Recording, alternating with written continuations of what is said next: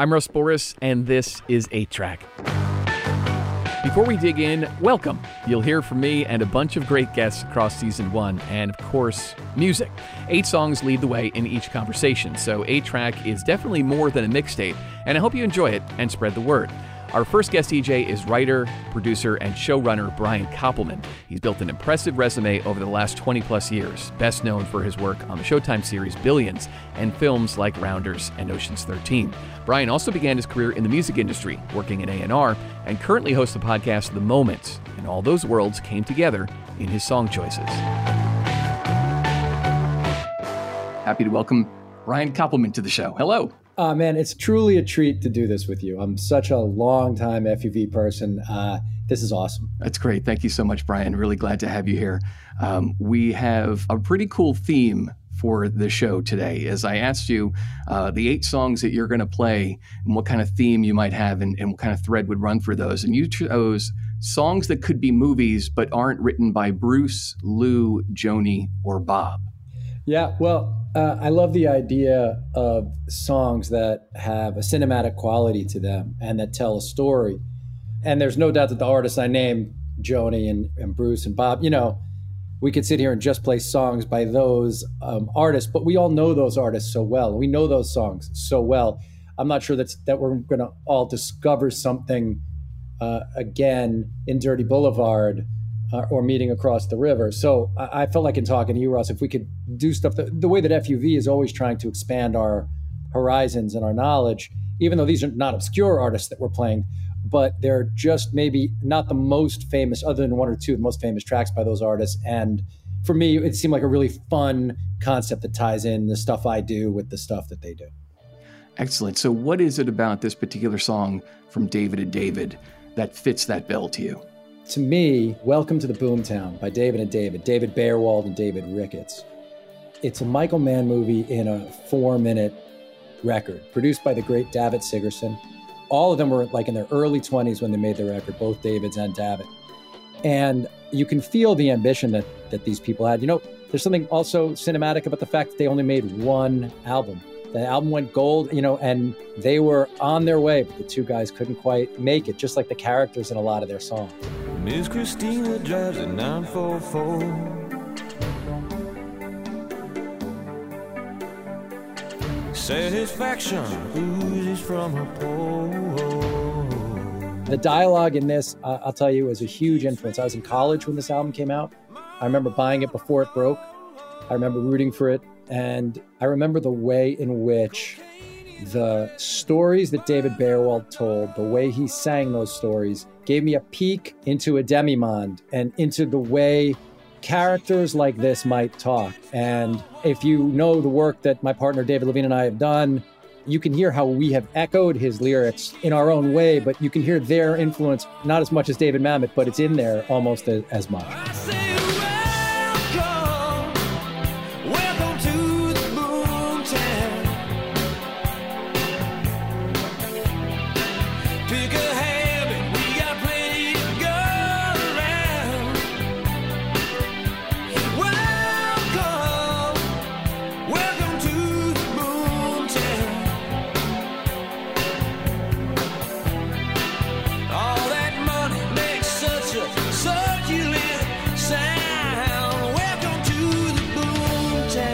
David and David, and welcome to the Boomtown on 8-Track. Our guest today is Brian Koppelman. Brian, what is it about music in film and in television that just kind of, accentuates what you're doing or heightens the show or a scene or a segment or a character? What is it about the music in film and TV?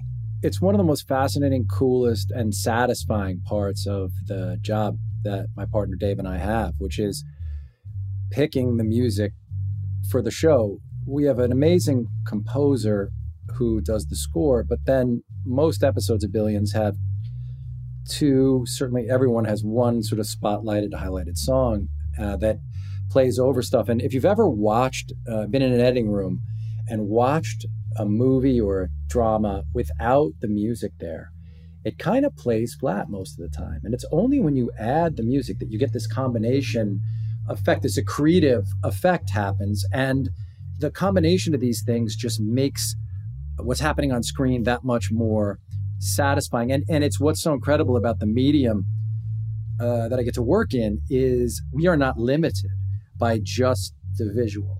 We can use movement, we can use sound, we can use music, and we use images, uninflected images as well. And so it's an incredible playground to play in, you know?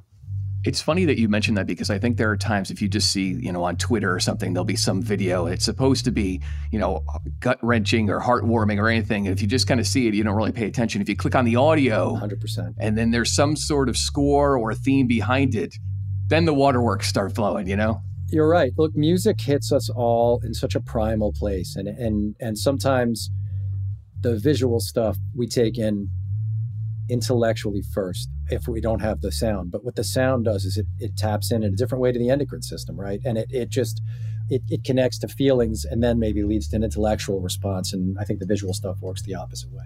Okay, your next choice is an FUV favorite for sure, and that is the Hold Steady. What is it about Slapped Actress that made you want to play it on the show? Well, I mean, in lots of ways, Craig Finn, the lyricist for the Hold Steady, writes the songs with Tad Kubler. And sometimes I think Tad doesn't get enough credit for laying down these incredible beds of music. But Craig is also a lyricist who creates entire worlds. It has one of the coolest and also sort of cool dialogue openings. Don't tell my sister about your most recent vision. Don't tell my family they're all wicked, strict Christian. And that line just gets you right into this whole worldview and the situation this character finds himself in. I mean, the unified scene is this tied together, long, it's like the Decalogue or something. It's this long movie that's somehow connected about all these different things. The thematics run through. And in a way, his songs are like modern Cassavetes movies. And he name checks Cassavetes in the song. And I always thought that was really badass, and I just love it. Well, it's a righteous. Our hands will hold steady. I'll be John Cassavetes. Let me know when you're ready. This is a track from WFUV with Brian Koppelman. We made it down to New York with everything intact. Aimee Mann and I've Had It. Kind of a criminally underrated songwriter, Aimee Mann. Brian, very nice choice. What is it about her writing that speaks to you? Well, that's our Cameron Crowe song for the night, about a rock band just trying to keep it together.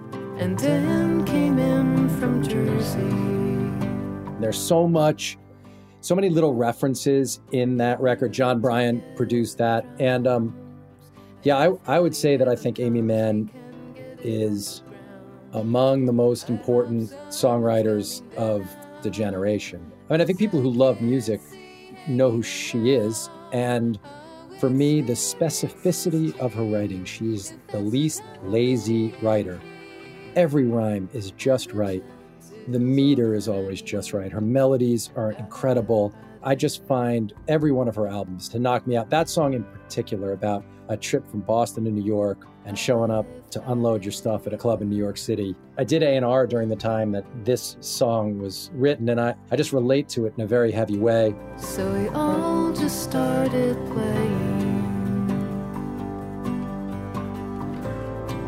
And then something strange occurred. Not a person stirred. I do see it as a Cameron Crowe movie. You feel in there how much she and the band care and how crushing the business can be. Oh, experience is cheap if that's the company you keep. And before you know that it's free, you've had it. There isn't a single thing in an Aimee Mann album that she doesn't want in there. Yeah. You know, every detail, Yes. It's meticulous, it's all by design. And you can go in, record in and record out, and check that catalog. They're always so consistent. They don't sound the same, but the level of consistency is ridiculous. I agree. I had Amy I've known her for a very long time, and I got to have her on my podcast a few years ago. And we talked a lot about how she thinks about songwriting and why she does it. As a writer, I find her incredibly inspiring, the specificity of the world that she creates in her songs.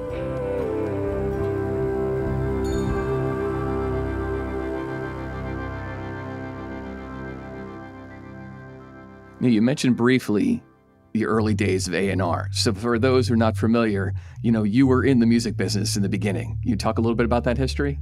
Sure. Yeah, that's what I did out of college. I mean, in college too, actually. And so from college, where I was working with artists, managing them, producing demos, I helped launch Tracy Chapman's career, and that got me an A&R job at Elektra Records, and worked there and at Warner Brothers and EMI, and did that until David and I wrote Rounders in a basement, and that was the way out of the business. I loved everything about the music business except being an executive in it.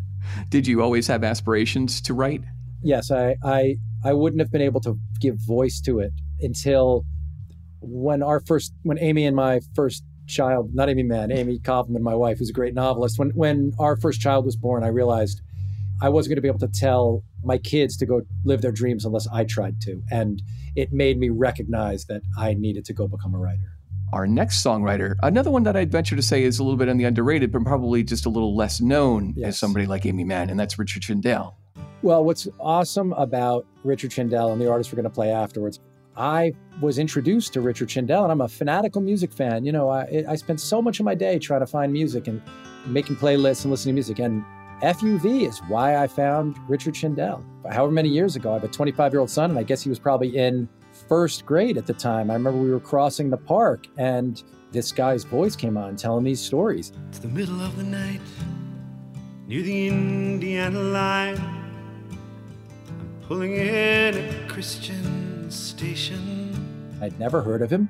I didn't connect him to Cry, Cry, Cry at first. This was probably just after the Cry, Cry, Cry album. And I freaked out, and I had to get everything by Shindell. And then, yes, you're right. It turns out he writes these little jewels of songs. I am wretched, I am tired, but the preacher is on fire. This song in particular is our road movie. And it is a song about a truck driver. Whoever watches over all these truckers. It was hard for me to decide if I wanted to play Kenworth of My Dreams or Next Best Western, but the religious imagery in this song wins out because it's so much about what Shindell cares about. Lord, deliver me to the next best Western.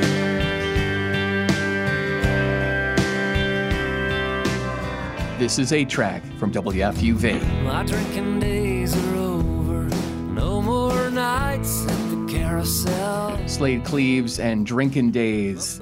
I think Slade doesn't write anything but little movie songs. Yeah, man. I mean, who's better than Slade Cleaves? And it's funny, Slade and I went to college together, but never met. We were there at the exact same time. And we're pretty good friends now, all these years later. And I can't believe I never met him. I wouldn't have been introduced to him probably if it weren't for FUV.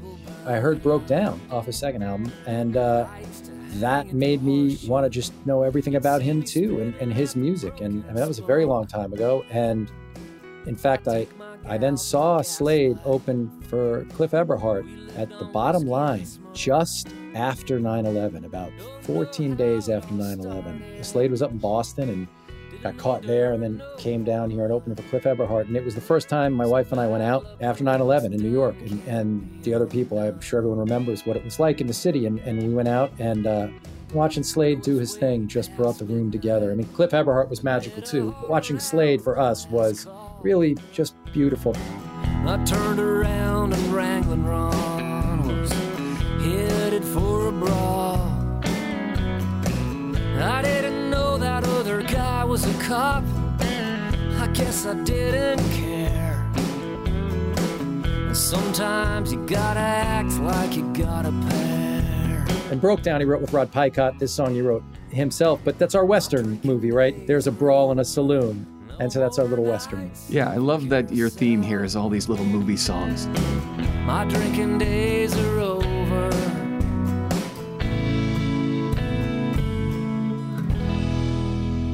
You mentioned earlier David and David, but are there other songwriters that directly or indirectly influence the way you write story or the way you script dialogue?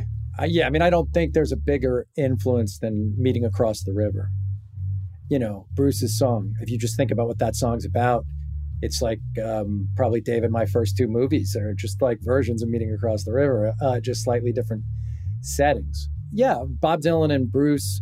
And if you're someone who is fascinated by words, every play that you go to, every movie you watch, every song that you hear, every conversation you walk by on the street, you're picking up turns of phrase and you're thinking about words. I mean, you know, I love music and I love words and I love thinking about the way people express themselves. But for sure, Bruce and Bob and Lou Reed. I mean, those are, for me, are probably the trinity. But there are so many more. You know, Chuck Berry too, by the way. I didn't choose a Chuck Berry song for this, but I could have made it all Chuck Berry songs too. You know, I've talked to different songwriters about the process and to see how, you know, bits of a song might drift out or get left on the cutting room floor or eventually find their way back into something else. Does it work that way with writing script? Oh, 100%. I mean, even the expression cutting room floor is from movies and from the editing room. Now it's digital and an Avid, but I mean, you used to cut film and the scraps could end up on the floor to get swept away. Yeah, and often the thing that made you want to make the piece of work in the first place is the thing you end up cutting. You know, in the editing process, like in the mixing process, you need to be ruthless. And on Billions, we are constantly, you know, you write the script and you shoot the episode. And then in the editing room, you kind of intentionally forget what you really thought you were going to do. And you take the footage you have and you tell the best story that you can, you know, with that material. Do you ever look back and, you know, watch an episode or reflect on a film and think, oh, I wish that part would have stayed in? Yeah, you love that part, but you know that you've served the whole. Like Billions season 5 got cut short because of the pandemic. The last episode that aired, we had a huge subplot that would have been perfect if that episode were the middle of the season. And it's a really fun and funny subplot. But what David and I realized was if we left that in, there wasn't enough momentum to make it a mid-season end of the thing. And we had to call these actors up and say, you did amazing work. We're going to cut this whole 6 minutes out of the show because the purpose of the episode had to shift. So yeah, you're doing that stuff all the time. This is 8-Track. Our guest today is Brian Koppelman. We're moving to Robert Cray. I can hear the couple fighting right next door. Their angry words sound clear through these thin walls. Tell me about this song. Well, yeah, I mean, I just love this song, Right Next Door, because of me. Look, the blues tradition is one that's a storytelling tradition and often about the hint of violence or murder and affairs. And I made a rule with myself that if I have the opportunity to see a living legend and I've never seen them perform, I will go do it. And I hadn't seen Robert Cray. This is probably 4 years ago. I couldn't get anyone to go with me, and I went to B.B. King's when it was still around. And I got one ticket, it was totally sold out, and I squeezed into one of the tables there, and it was just blistering. But she was just another notch on my guitar. She's gonna lose the man that really loves her. In the silence I can hear their breaking hearts. I mean, he still is just as cool and as smart, and the character that he created, this modern blues character whose lineage you can trace all the way back, but who's also super postmodern in the way he understands what it is that he's doing. And nobody plays guitar better.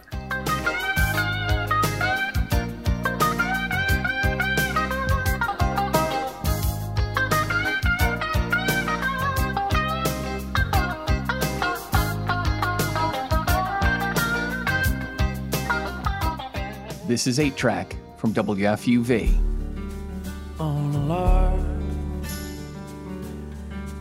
on a whim, I said there's two kinds of men in this world and you're neither of them.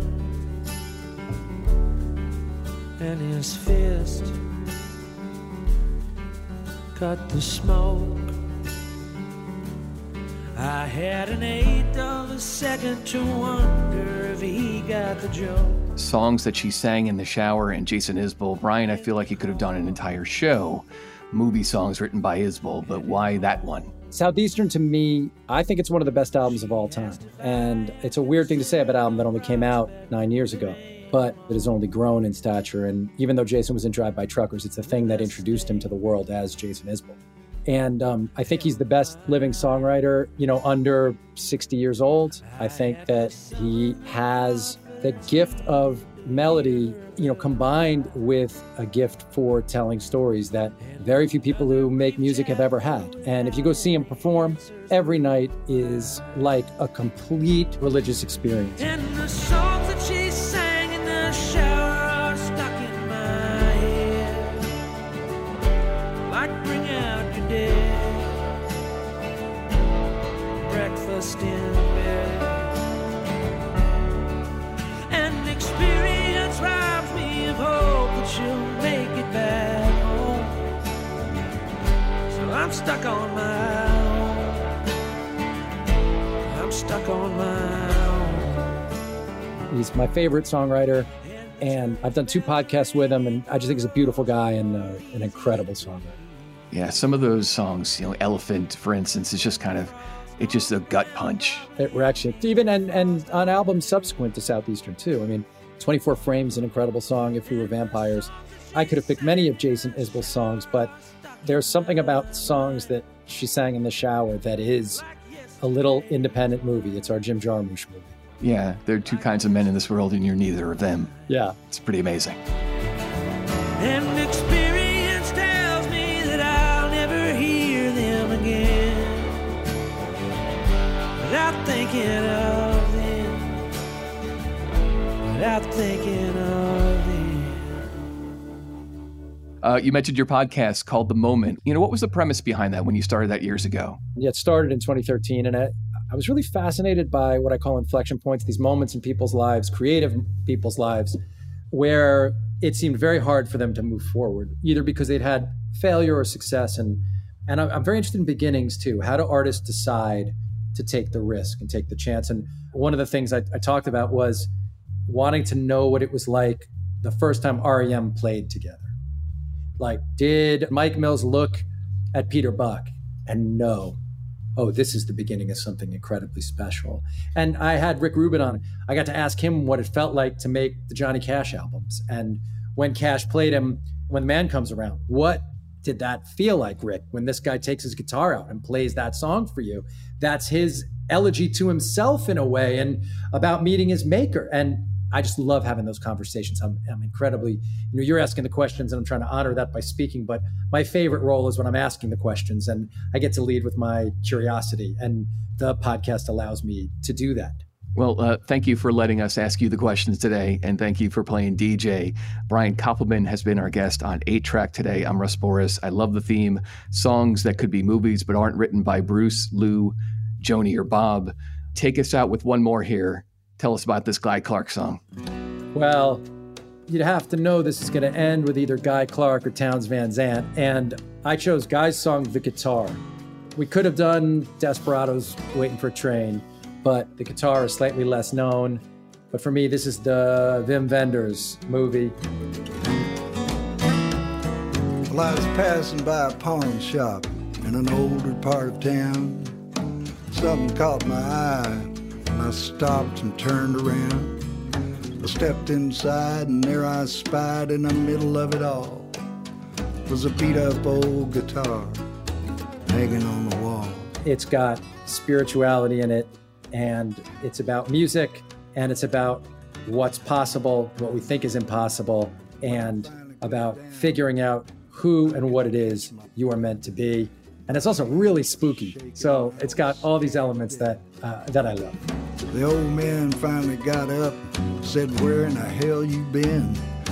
I've been waiting all these years for you to stumble in." And then he took down an old dusty case and said, "Go on, pack it up. You don't owe me nothing." And then he said, "Good luck."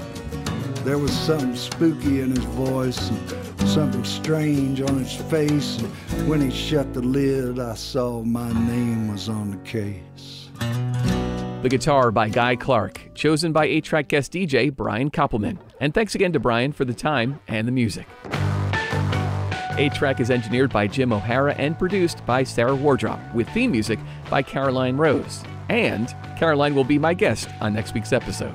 Subscribe, listen, and learn more at 8trackpod.com. I'm Russ Boris for WFUV in New York.